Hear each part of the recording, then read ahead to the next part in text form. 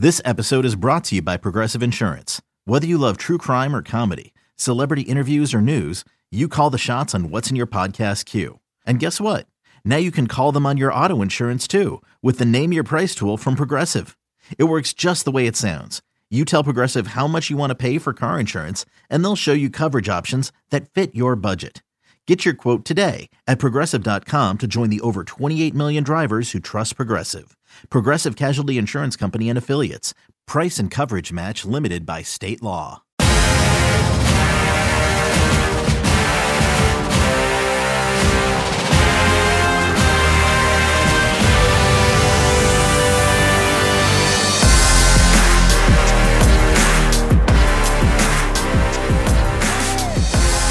Saludos a todos y bienvenidos a este nuevo episodio de Corte 4 Podcast.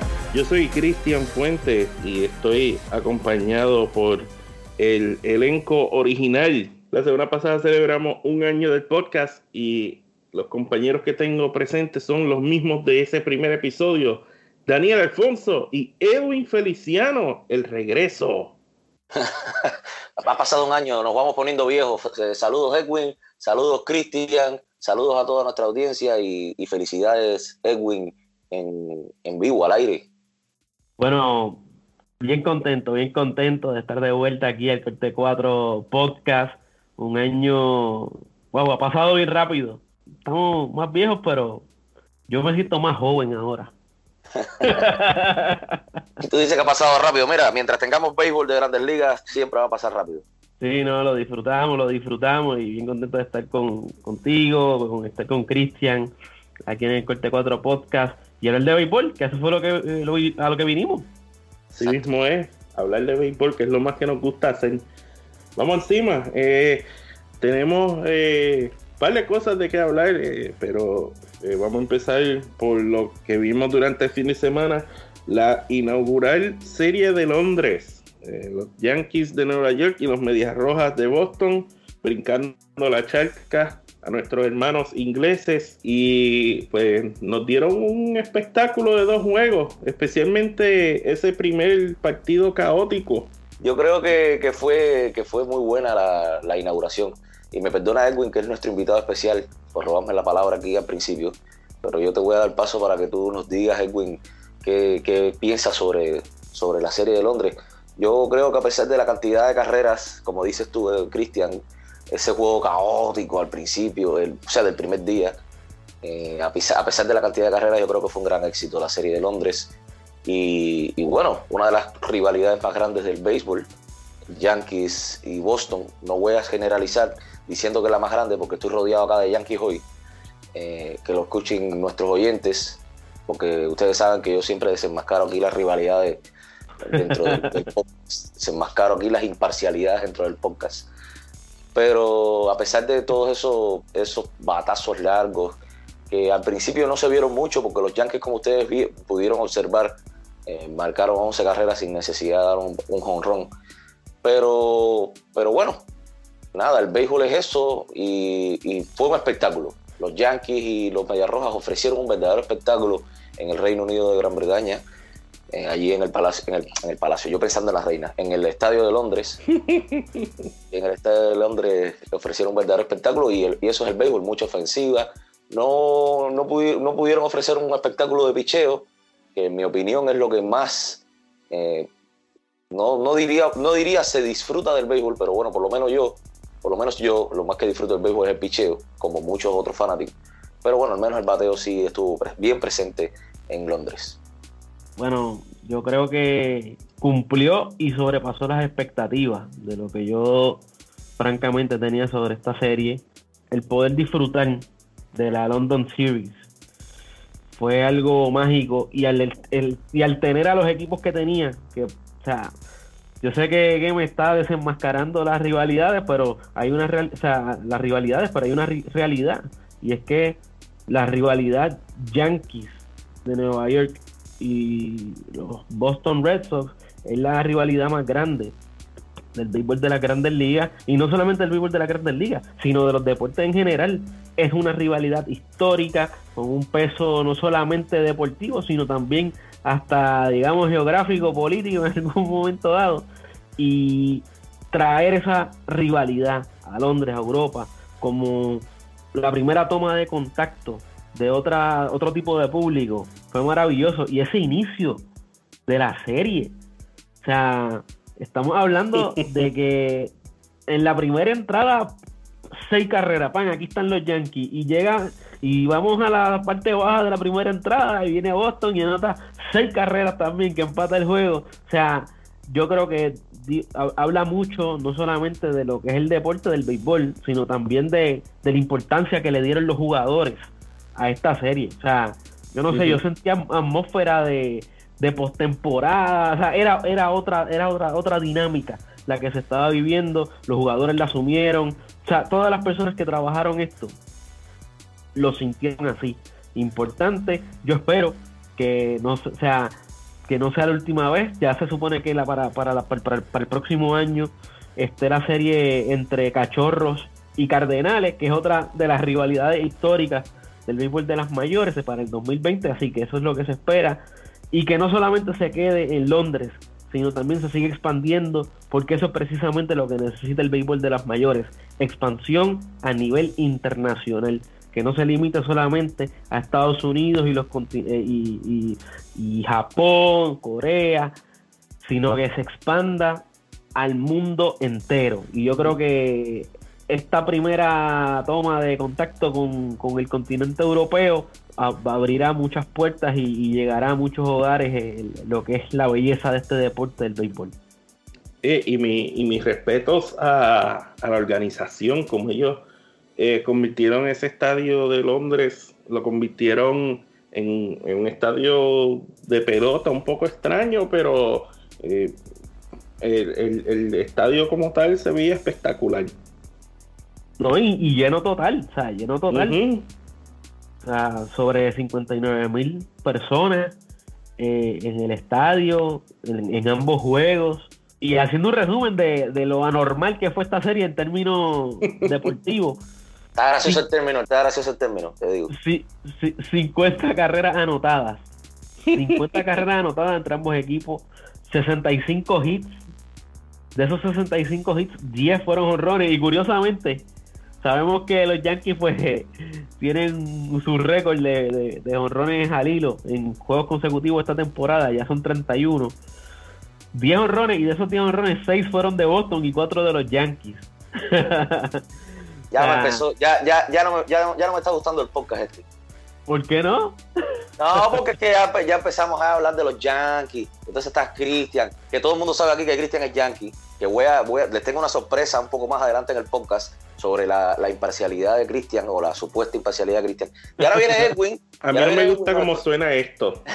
Pero, oye, ahora viene nuestro amigo Edwin a hablarme de los Yankees. No, Edwin, no.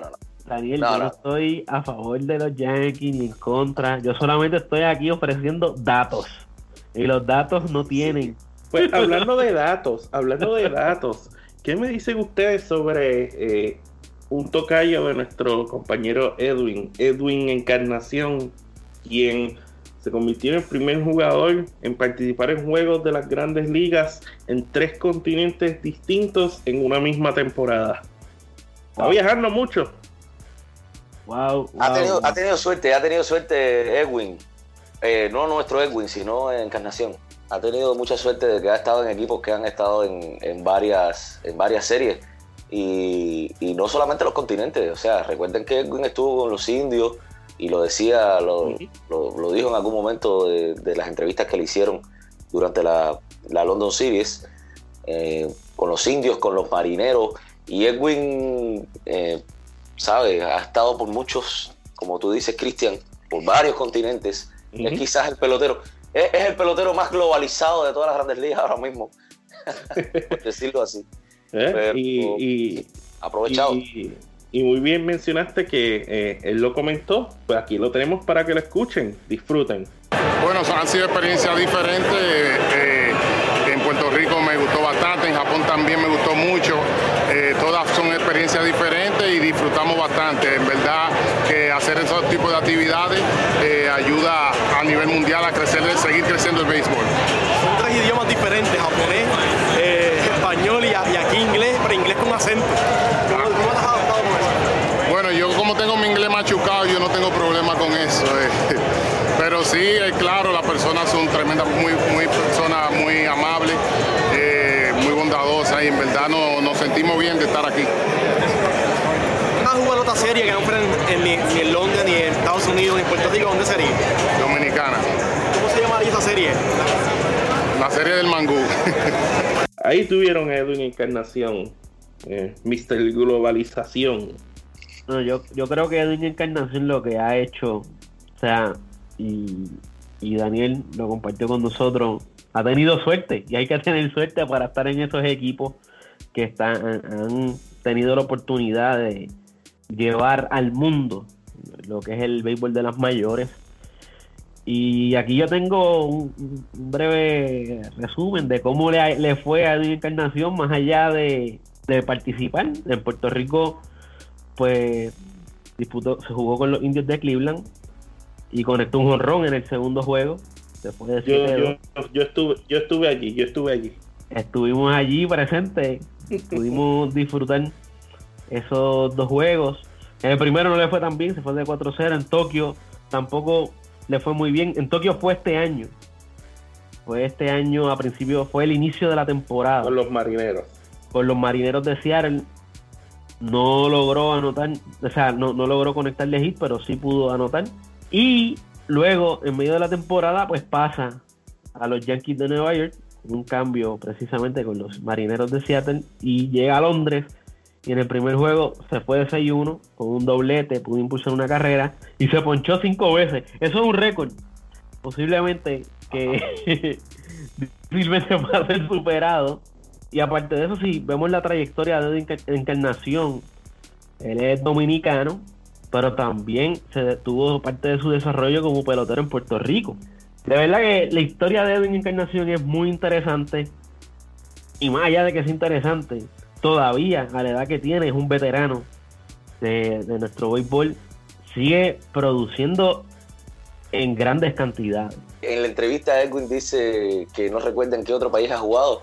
Bárbaro Edwin, me estoy refiriendo a Edwin Encarnación. Canadá, mi hermano. De Toronto. Y lo que pasa es que los muchachos estos que juegan en Grandes Ligas, como Canadá forma parte de la MLB, a veces lo ubican en su mente como un solo país, como los Estados Unidos, y entonces quizás para ellos jugar en el Royal Center de Toronto es como jugar en Estados Unidos, pero bueno, Canadá es otro país. Así que Edwin, ojalá algún día estés oyendo este podcast, brother. Canadá. Voy a decir además de eso 2 cosas muy a lo corte 4, si tú me lo permites, Cristian, porque ustedes saben que este podcast y esta dinámica de nosotros acá es muy light, muy sabrosa. Voy a decir 2 cosas que tienen que ver con Dominicana y con Puerto Rico.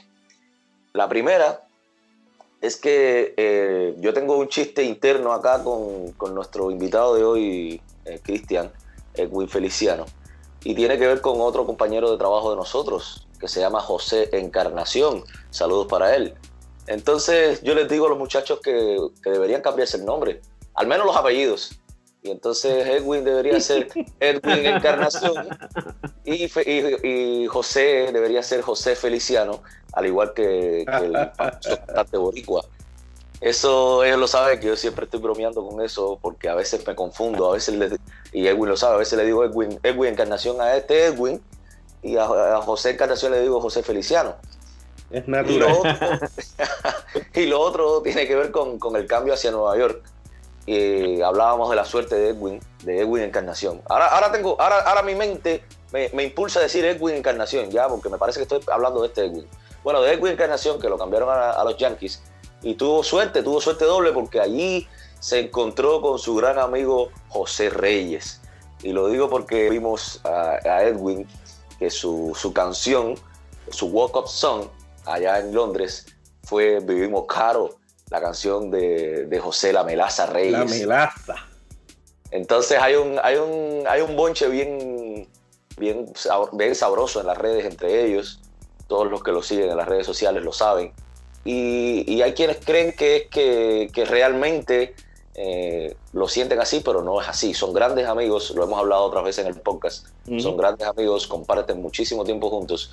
Y la Melaza muy contento de que Edwin esté en Nueva York ahora para poder bonchearlo, para poder, ¿sabe?, vacilar con él bastante más cerca que cuando estaba en Seattle. Ha sido una temporada de muchos viajes para Edwin Encarnación y un buen fin de semana en Londres. Bueno, pero con esto acabamos el primer segmento, pero tenemos mucho más para todos ustedes, así que no se muevan.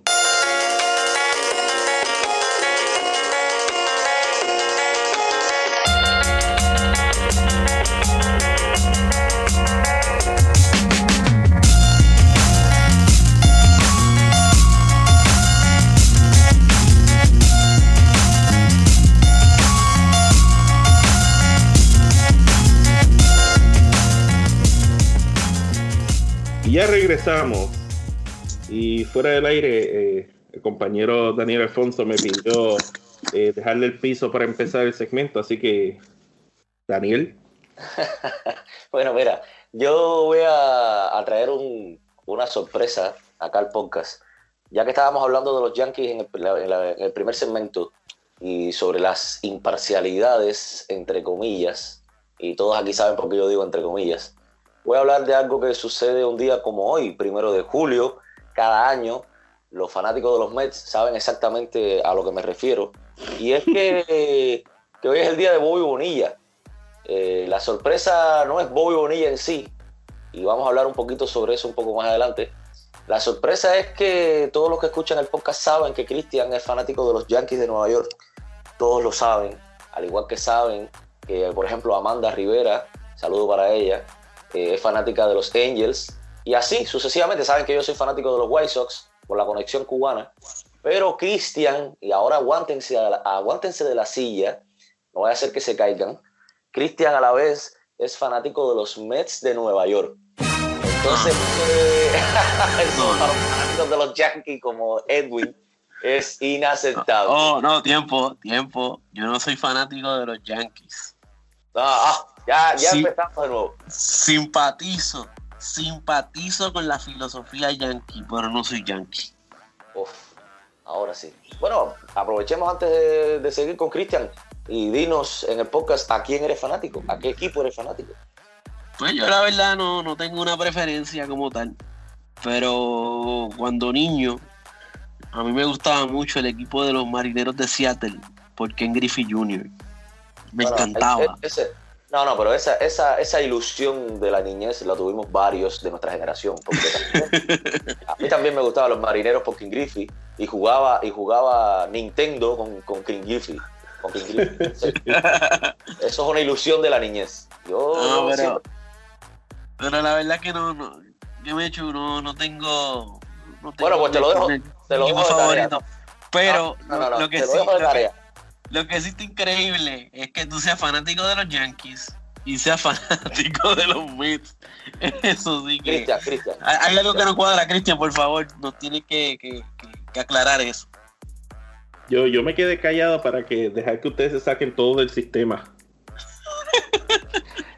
Ok, pues sí, los que me conocen bien, yo lo he dicho en mi Twitter y lo he comentado muchas veces que yo apoyo a ambos los Yankees y a los Mets, y como le digo a muchas personas, es de tercera generación, porque ambos, mi padre y mi abuelo, que en paz descanse, son, mi abuelo fue y mi padre es fanáticos de los Yankees y de los Mets. La explicación es sencilla. Yo me crié en Puerto Rico, yo no tengo la riña territorial y básicamente yo siempre me he simpatizado con los Mets. Yo pues admito que soy fan de los Yankees primero, y cuando se enfrentan pues mi padre y yo estamos en guerra porque mi padre es Mets primero, pero él apoya a los Yankees también. Es así de sencillo. Yo quisiera saber qué piensa de esto, perdóname Edwin, yo quisiera saber qué piensa de esto nuestro compañero Adriano Torres. Saludos para él desde aquí también, porque Adriano es fanático a muerte de los Mets, y en algún momento yo espero que lo tengamos acá invitado en nuestro podcast, y yo quisiera saber ahí, cuando él esté acá, le voy a preguntar, y ojalá que lo recuerde, ¿Qué piensa de esta división de equipos de Cristian? Bueno, ¿y qué piensa Cristian del 1 de julio, donde Bobby Bonilla todos los años se logra, pues, gana un poquito de dinero, 1.19 millones? Así mismo. Bobby Bonilla negoció el mejor contrato de la historia de la vida con los Mets. Ay, mi madre. Sí.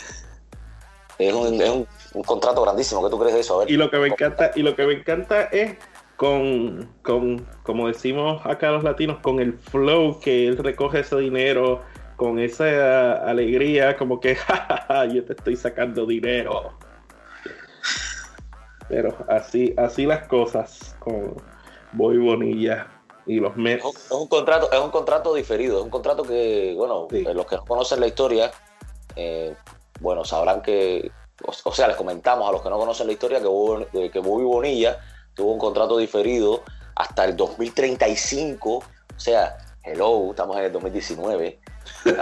Yo me pongo a pensar en el 2035 y imaginándome nada más que Bobby Bonilla va a recoger $1 millón cada año el 1 de julio y me dan ganas de llorar. Pero muy bien por él, alegre por Bobby Bonilla. Triste por los Mets de Cristian, pero bueno, fue así. Y me trae a la memoria cuando se produjo el contrato de Bryce con los Phillies, porque los nacionales, ustedes deben recordar que le ofrecieron un contrato diferido a Bryce Harper cuando lo querían mantener en su equipo, y el contrato diferido era de $100 millones hasta que Bryce Harper cumpliera 60 años. Entonces, esas son cosas que quizás algunas personas no lo sepan, y Bryce lo rechazó para irse con los Phillies y firmó, bueno, como todos saben, ya los 330 millones hasta el 2031.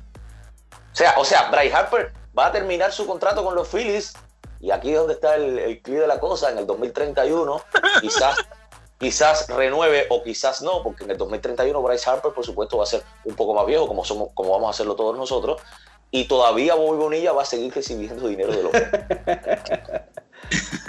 Feliz día de Bobby Bonilla. Así es. Yo quisiera un contrato así. Sí. Todos queremos algo así. Bueno, ya me desmascararon. Vamos a continuar con el programa. Ahora se acerca el juego estrella. Ya se anunciaron los rosters de los dos equipos.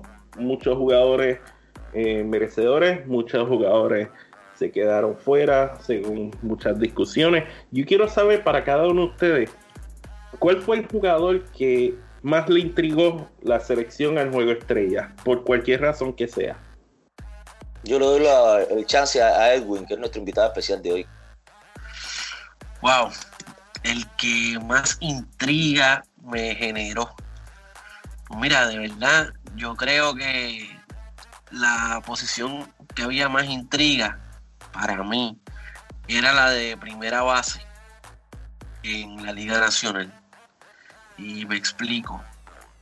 Yo creo que la batalla que estamos viendo entre Freddie Freeman, Josh Bell, o sea, no había forma de equivocarte en seleccionarlo a ellos, pero, o sea, yo creo que los números que pusieron, la forma en que se ha desarrollado la temporada, o sea, Josh Bell, si comparamos la temporada pasada versus esta, o sea, parece un jugador completamente diferente. Freddie Freeman es un modelo de consistencia, y seleccionaron a Pete Alonso también como parte del juego de estrella.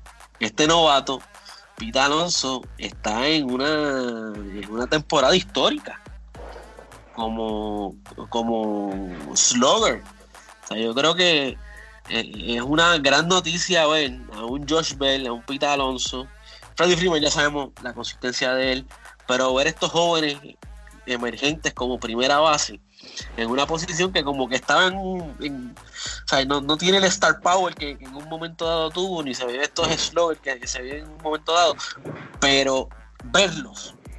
A mí me intriga mucho y me intriga mucho que podamos disfrutarlo jóvenes y luciendo en grande, que siendo figuras claves en sus equipos. Pues mira, yo coincido contigo en todo lo que has dicho, Edwin, pero de las alineaciones titulares, por lo menos de los titulares, no hablemos de las reservas, porque bueno, hablaste en tu intervención sobre algunas reservas, pero de los que son titulares al juego de las estrellas, hay un jugador que me intriga mucho y que se lo ganó, por supuesto, con su esfuerzo, con su consistencia durante la temporada, y no es más que Ketel Marte de los Diamondbacks de Arizona. Ese, en mi opinión, es el más intrigante de todos y el que más me sorprende, porque en las alineaciones titulares, bueno, están estrellas de hace muchos años, como tú dices, Edwin, de consistencia de muchos años, y por ejemplo en la Liga Nacional, Freddie Freeman, Javier Baez, a pesar de su juventud, ¿no? Arenado, Wilson Contreras, Cody, que este año ha tenido una super temporada, Christian Yelich, lo mismo, y Ronald Acuña, que está en su segunda temporada, pero que es como que ya nos está acostumbrando a tener actuación de estrellas. Por eso es que digo que acá en las alineaciones titulares quien más me intriga y quien más me sorprende es Ketel Marte. Si esa es tu pregunta, Cristian, ahí la tienes, ahí tienes mi respuesta. Y tengo otro que hay que mencionarlo. A Edwin vamos a regalarle uno más. Que definitivamente yo creo que es la super sorpresa de todo, y es la temporada de Hunter Pence. Va a ser el regreso del año. La temporada de Hunter Pence es impresionante. Apenas en la temporada pasada jugó 97 juegos con los Gigantes de San Francisco. Esta temporada, en la temporada baja, jugó en la Liga de República Dominicana. Con los Toros del Este. Y ha sido un jugador, o sea, está teniendo su mejor temporada en años. Podemos decir que desde 2012 no se veía una temporada como la que está teniendo actualmente Hunter Pence. Así que enhorabuena para él. Y además que es un personaje bastante llamativo, Hunter Pence. Y nos alegramos. Y coincido contigo, que Mechu, la temporada de Ketel Marte, fantástica. Está a un gran paso y apenas lo que tiene son 25 años y ya estableció su marca personal en jonrones. Está demostrando un nivel altísimo de juego, además de que es ambidextro, batea a tanto los zurdos como los derechos. O sea, fantástico. Edwin, yo me alegro que tu segunda respuesta no fue la misma que la mía, porque te iba a acusar de madrugarme. Pero mi respuesta, ustedes se van a mofar de mí. Pero a mí no me sorprende la selección, porque es el tipo de jugador que es. Pero poca gente se esperaba el éxito. Estoy hablando de segunda base de los Yankees, DJ LeMahieu. Allá va eso, ya empezamos otra vez con los Yankees. Pero fuera de todo vacilón,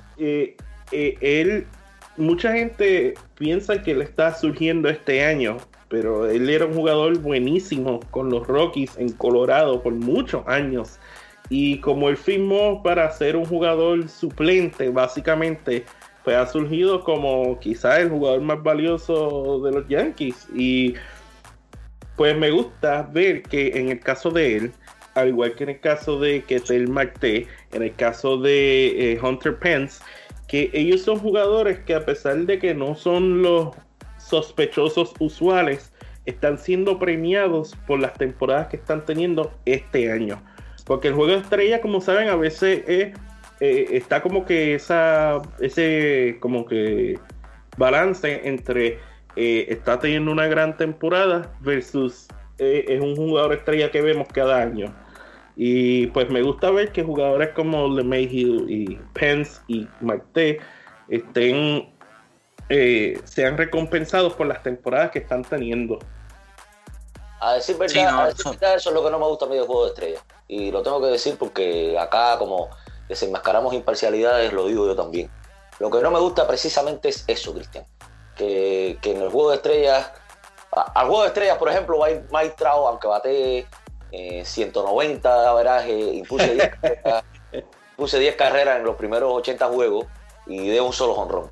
Entonces eso precisamente es lo que no me acaba de convencer de la selección de estrellas. Pero bueno, como tú dices, mientras haya un balance en esto, y no estoy diciendo por supuesto que Mike Trout ha tenido una mala temporada, nada que ver, porque el WAR no engaña. Entonces ahí lo tenemos y es una estrella, posiblemente la estrella más grande ahora mismo, o el mejor jugador de Grandes Ligas ahora mismo, pero hay cosas que todavía no me convencen como fanático, no como especialista del medio, sino como fanático, como alguien que vota. Siento que algunos fanáticos votan solamente por el nombre. Vamos a hablar del Home Run Derby para terminar.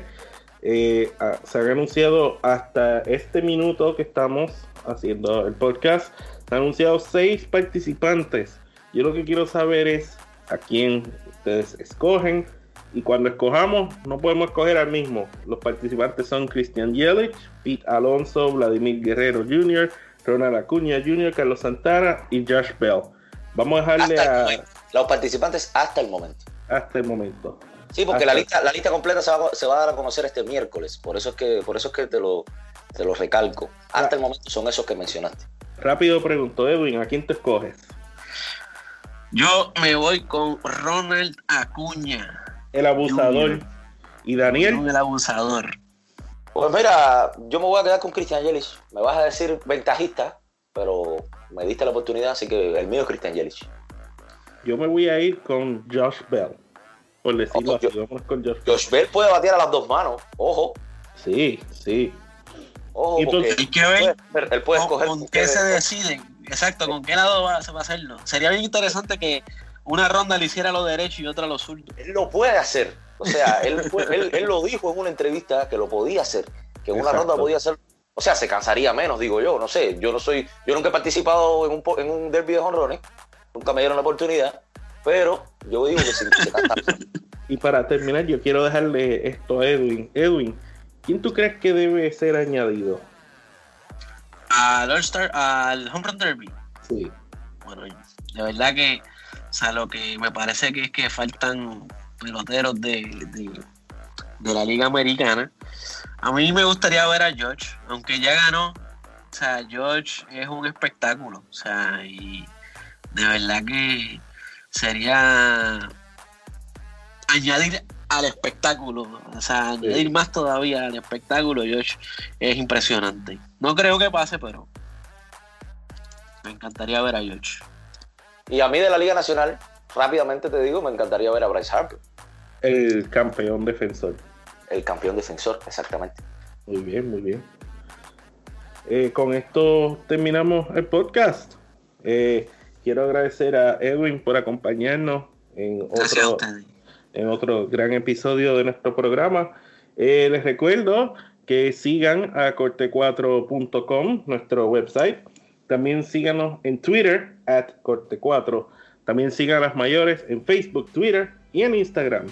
Yo soy Cristian Fuentes y por los compañeros Edwin y Daniel nos despedimos. Este fue el Corte 4 Podcast.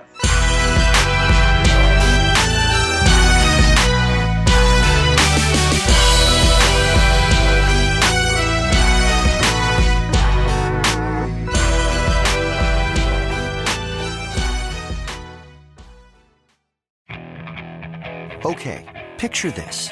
It's Friday afternoon when a thought hits you. I can waste another weekend doing the same old whatever, or I can conquer it.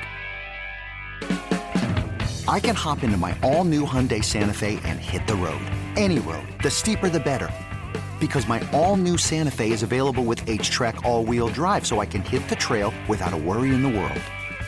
Heck, with 3 rows and best-in-class rear cargo space, I can pack the whole family in with all our gear.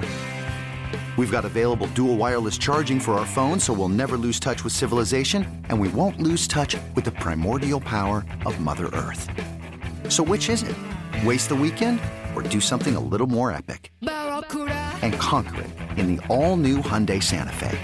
Visit HyundaiUSA.com or call 562-314-4603 for more details. Hyundai, there's joy in every journey.